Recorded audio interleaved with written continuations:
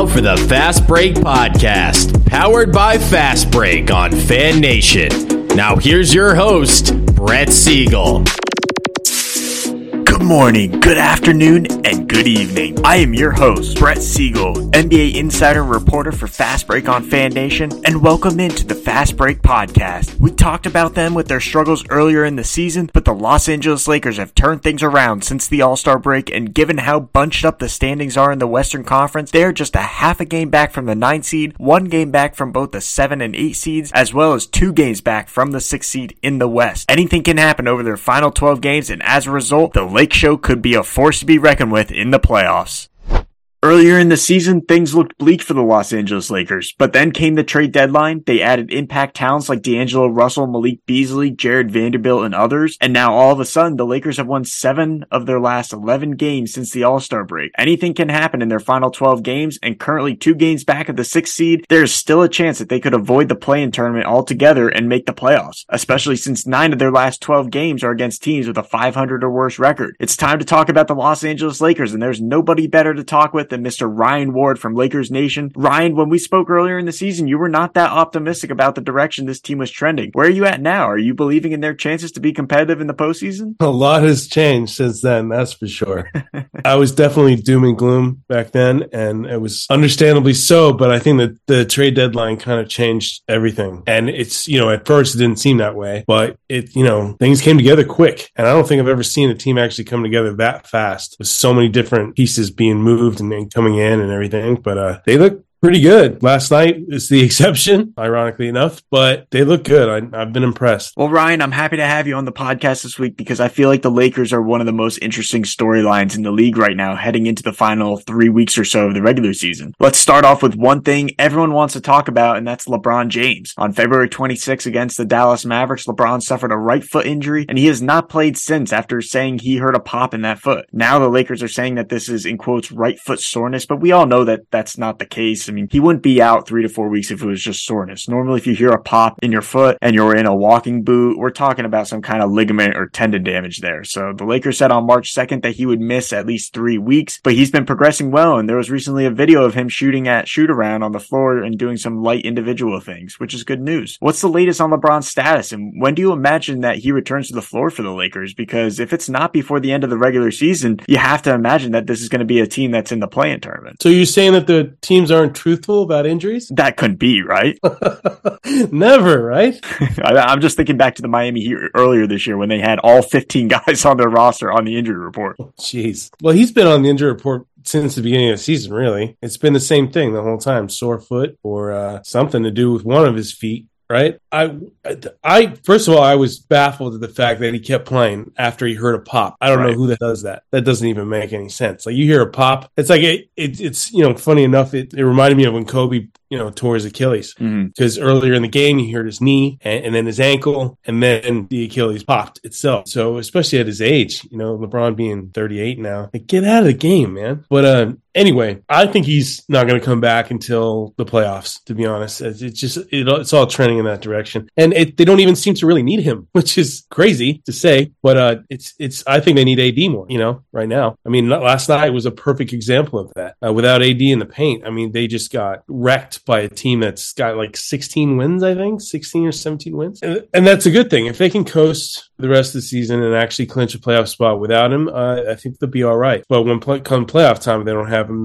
then that'll be a problem. But we'll see, I guess. It's just a waiting game now. The way with LeBron, it's like his injuries are always, mysterious, right? And then like all of a sudden he just comes running out of the tunnel and he's fine. So who knows when he comes back? But yeah, that report yesterday was kind of concerning. It was almost like they're totally comfortable with the fact that he could be done for the rest of the regular season. Obviously, the Lakers need LeBron if they're going to win a championship, but do you think that he will return and everything will go back to the way it was in terms of how they had been playing? Because, I mean, I've watched this team play over the last 2 weeks. I've watched them a lot, and they look like a completely different offensive team in the sense that they're moving the ball and not necessarily playing through one guy like they were in February with LeBron. I feel like having D'Angelo Russell be a primary facilitator has opened things up tremendously, especially for Anthony Davis, and we've seen what he's done lately. I think it's going to be odd because, like you say, they do function pretty well. And, it's I think I tweeted tweeted the other night that one thing that you could tell when a team's chemistry is coming together, and there's is when they consistently have 5 guys scoring in double figures, right? And it's whether it's the guys off the bench or in the starting lineup, they just have, it's always the same 5 guys. It's like Rui, Austin Reeves, AD,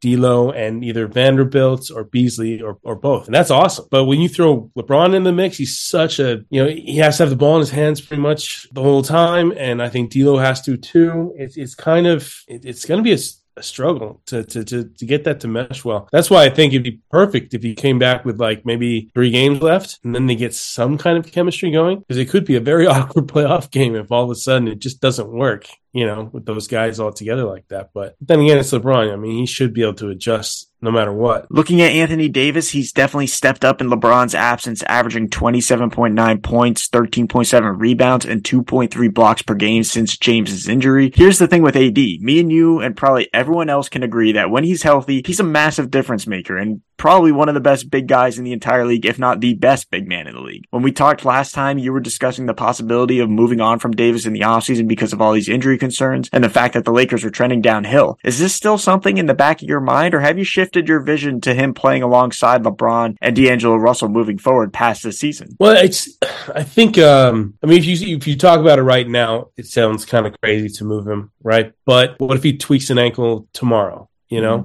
Like, what if any kind of injury that keeps him sidelined? The focus shifts immediately. And I think that's something that the front office has been thinking for a while. Like, it's any moment he's done for, a month or 2 months or whatever. And that's kind of a scary thing to move forward with. And say he balls out for the rest of the season, which looks like he's going to do. His value is never going to be higher, right? So maybe a good time to move on that. I don't know. We'll have to see. Because it's crazy thing about the Lakers. It's like from one game to another, the narrative changes so drastically. You know what I mean? It goes from like, oh my God, these guys are amazing to, oh, this team sucks. Trade everybody. I mean, that's the Los Angeles fan base. Oh God, it's crazy. And it's only getting worse. It's all getting worse. We'll just see. It's like there's how many games are left? Like what was it? I believe 12 for the Lakers. Well, okay, yeah. Anything can happen in 12 games. Anything. And then the playoff game. What if the playoff game is a disaster? Like they could ball out for 12 games, and then the playoff game is a disaster, and then the narrative changes completely, and then you have the whole summer to think about that. So I don't know. Like you said, it's one of the most interesting storylines in the NBA, and it's going to continue to be that way. Speaking of D'Angelo Russell, how good has he been, man? This is probably the Russell that the Lakers should have traded for 2 years ago, and no disrespect to Russell Westbrook, but he just never fit in with the Lakers because of his strengths and his style of play. Since joining the Lakers again, D'Angelo Russell has averaged 18.8 points, 3.8 rebounds, and 5.9 assists per game, while shooting 46.8% from the floor and over 41% from three-point range. To me, the biggest X factor from Russell's play has been his ability to play off the ball and move around on the perimeter, and then when he does bring the ball up and he's having defenders on their heels, his ability to get downhill and just pull up, whether it's from the mid-range area or just pull up from three-point range early in the shot clock, I feel like that's been a huge difference for the Lakers over this stretch. When you look at the difference in this team since the trade deadline, what has D'Angelo Russell brought to this team that they did not necessarily have with Russell Westbrook, other than his three-point shooting abilities, which have been a massive positive impact? I wrote about this last week for the Sporting Tribune, and I covered him when he was a rookie here, and I'll be honest, I've never seen a more immature player ever. And I was kind of shocked by that, especially with Kobe in the locker room. And when he was gone, I think it was a big relief for everybody. And then when they traded for him, like, what are they doing? They already know how bad this guy can be in terms of immaturity and just kind of not caring. But then he slides in and he is just the perfect piece for this team. Like he makes total sense. He's extremely confident and he doesn't seem to let anything bother him. Whereas Russell was the complete opposite. Everything bothered Russell or Westbrook, and the confidence was always like up and down, and it just, no matter what numbers he put up, it just, you didn't trust him in the fourth quarter. Whereas D'Lo, you have to have him out there, right? Even though he's a bit of a liability defensively, it's, so is a lot of people in the NBA these days, right? I just think he's grown to a point where I can't believe how good he is now, right? And he's kind of accepted that he's not going to be a superstar, maybe not even an all-star, even though he went to the all-star game once. He just fits in his role and he plays really well in that role. And I think if he stays this way and they re-sign him, which all indications are that they're going to, he could be here for a long time. and be the perfect fit for this team in the backcourt. Well, that kind of leads into our next topic. D'Angelo Russell has been dropping hints about remaining with the Lakers long term, as he is set to become an unrestricted free agent in the offseason. After his play these last few games, and assuming the Lakers make the playoffs, whether it be the 6th seed or via the play-in tournament, they almost have to keep him around, right? His dual abilities to play with or without the ball alongside James and Davis is exactly what the Lakers need in their guards. And Russell actually seems happy to be in Los Angeles again, not to mention, like you said, the mentality of he's now a veteran. Like, you can see the growth he's made since leaving the Lakers and going to Brooklyn and then going to the Warriors and going to Minnesota. We've seen what kind of player he's become. And even though he's still 26, 27, 28 years old, he's one of these veterans on this team now alongside LeBron James and Anthony Davis. And he seems more than confident to be a leader for this team moving forward. Yeah, I think sky's the limit for that kid. And I think he knows he messed up in his first stint here, and he's correcting it, and he loves it when the crowd backs him. You know what I mean? That's all anybody's done since he's gotten here. It's like Dwight Howard. When Dwight Howard left, he was the enemy for years, right? And then he comes back, and it wasn't long until he won over the crowd again. And I think D'Lo's going in that same direction with a bit higher upside. He's still got a lot left, and Dwight was at the downside of his career anyway. So I think it's nothing but good right now. If the Lakers keep D'Lo around on a new long-term deal, that could change the futures of other players on this roster, as not everyone will be able to get a new contract in the offseason. Let's just go down the list here, starting with Malik Beasley, a key three-point shooting weapon the Lakers acquired in that 3-team deal in which they got Russell from Minnesota and sent Westbrook to Utah. Beasley has played his role really well with the Lakers. He's a high-level three-point shooting threat on the wing, and he's been starting to heat up over the last couple of games. That $16.5 million team option for next season is a question mark for the Lakers, because they could opt out of Beasley's deal and look to restructure things on a new contract, but I tend to believe that they'll be keeping him around on that option. And then you talk about a long-term deal during the offseason or midseason next year. I mean, what are your thoughts for Beasley and his outlook with this team? Well, I think he's what they've been missing for a long time is just a consistent shooter, or somebody that they know can get really hot. I kind of feel for the guy, because if he's really hot, everybody's behind him. And if he, has a bad night, all of a sudden it's like, well, why is this guy not shooting well? And I think he's a key piece to the team as well. But I honestly think it's whatever happens with AD and LeBron in the offseason, that's going to determine everything else, right? There's just going to be so many questions in the summer. They're not even at 500 right now. That's the crazy thing, and we're talking about how good they are. It's like, they haven't been great at all this year. It's just now they're starting to come on a little bit. But yeah, I think whatever happens with LeBron and AD, that's when it's going to shift over to the other guys. But I think they should keep him as well. I don't see it much of a downside. Do you see it being on that team option, or do you think that's more of they'll opt out of it and look to restructure things based on the other contracts? And that's the tricky thing, it would make sense, but that takes a good chunk out of this, the salary cap. And is he going to be willing to do that? Is he going to be willing to opt out and then take a lot less? And then what other teams? One thing is when you come to the Lakers, you're on that main stage, so all the teams get to see what you can do. And look at all the guys the past few years, like Malik Monk, you know what I mean? Like, he showcased what he could do in a, kind of a forgettable season. And now he's a stud for the Kings and making money. So it could be the same thing for Beasley. I don't think it's, going to be that, that much of an upside comparison to Monk, but I don't know. I think they'll want him back, but I wouldn't be surprised to see another team snatch him too, though. Jared Vanderbilt's another key name that the Lakers have to make a decision on in the offseason. He will not be a free agent per se, but his contract is only partially guaranteed for $300,000 and becomes fully guaranteed at the end of June. There's no question here the Lakers need to keep Vanderbilt, because he's been everything they have been lacking at that forward position. He can guard out on the perimeter. He can guard in the post. He's a secondary rebounding threat next to Anthony Davis. And to me, Vanderbilt's impact is in terms of disrupting passing lanes, causing turnovers, and running in transition. One thing that made the Lakers deadly during their 2020 title run was the fact that when they would create turnovers, they'd push the pace and get out in front of their opponents. We're starting to see glimpses of this with this squad, and to me, I think that Jared Vanderbilt's the main reason for this. Him stepping up with LeBron being out has been huge for this team, and I really don't think that they're in a position that they're not going to keep him around. Like, they wouldn't have gone and get Jared Vanderbilt at the trade deadline if they didn't want to keep him around, People will flip out if they don't keep Vanderbilt, especially at his, what price he's going to be.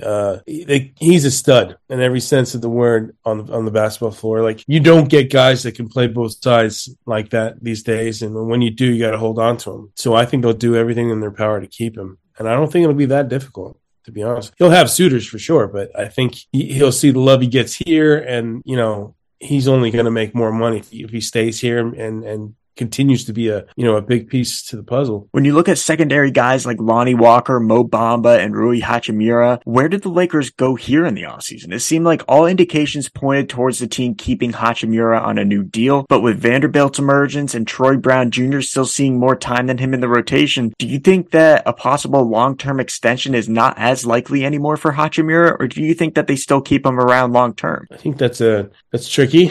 And that could obviously shift over the next 12 games as well. But I would say right now, yeah, he's trending down. And I think Lonnie Walker, it's just kind of like a foregone conclusion. He's gone. I mean, he's fallen out of the rotation almost completely. And then Mo Bamba, it's like, I'm not even sure why they got him. Like he's done nothing, and he would have helped last night, but he's still hurt. So yeah, I don't think he's going to be around for very long either. As for Walker and Bamba, I'm with you. Those are two guys that will likely end up somewhere else, in my opinion, this offseason. Bamba's contract's for $10.3 million next season, but it is non-guaranteed, and I would expect the Lakers to back out of that deal, as paying Bamba $10.3 million to be Anthony Davis's backup and see 15 to 17 minutes a game. I don't really think that's a good deal for the Lakers. So that would probably make Bamba a free agent if they opt out of that deal. They could still keep him, but I think that it would be at a much lower rate, since he would be nothing more than a backup option, like I just mentioned, behind Davis, just like Thomas Bryant's role earlier this year. There will be other options as well in the offseason for the Lakers that they could go after in the front court. So would you lean more towards my side as well, in the fact that Bamba's $10.3 million deal for next season is dispensable at this point? Oh, definitely. That's the challenge. A challenge that they've had pretty consistently is they've just got nobody that can come in for AD and shoulder the load even a little bit. I mean, Wendy Gabriel at times is okay, but he's not very consistent. It's like, was it Damian Jones earlier in the year? Like, everybody wanted him back, and then that didn't last very long. Like, he was out of the rotation almost immediately. So that'll probably be a major concern from them in the summer, because obviously AD struggles to stay on the court. So you got to find somebody. And then there's guys like, DeMarcus Cousins, and what was the other name that was floating around out there that people were talking about? Was it Whiteside? And Whiteside and LaMarcus Aldridge as well. LaMarcus Aldridge. Yeah. I'm kind of surprised they haven't signed a guy. I mean, maybe they will after what happened last night, but I guess we'll see. But that'll be an interesting thing. See where they go in that direction. Ryan, this is going to be a big offseason for the Lakers, because they will have some options like we've been talking about, especially with Russell Westbrook's contract being off the books, as it would have been anyways. And Davon Reed and Max Christie are the only other two guys on this team right now with guarantees for next season, alongside LeBron James and Anthony Davis. Keeping D'Angelo Russell is going to be a priority, I would imagine, even over potentially going after Kyrie Irving. And outside of Russell, Austin Reeves is that one other guy you look at and have to retain, because every time I watch this kid play, you see something new in his development. And Reeves is one of those players everyone in the locker room loves. He gives it his all every single game. And while he is a similar player to Alex Caruso in the sense that he brings energy off the bench, and they both came up from nothing with the Lakers, I truly think he's better than Caruso given his offensive skill set. He's a really underrated shot creator and shot maker, and I think that he's the perfect six-man option for this team moving forward. Yeah, I would say the only thing that he doesn't have that Caruso had is athleticism. Like, Caruso could jump out the gym, and he was just super athletic, but it doesn't matter for Reeves. He's so savvy.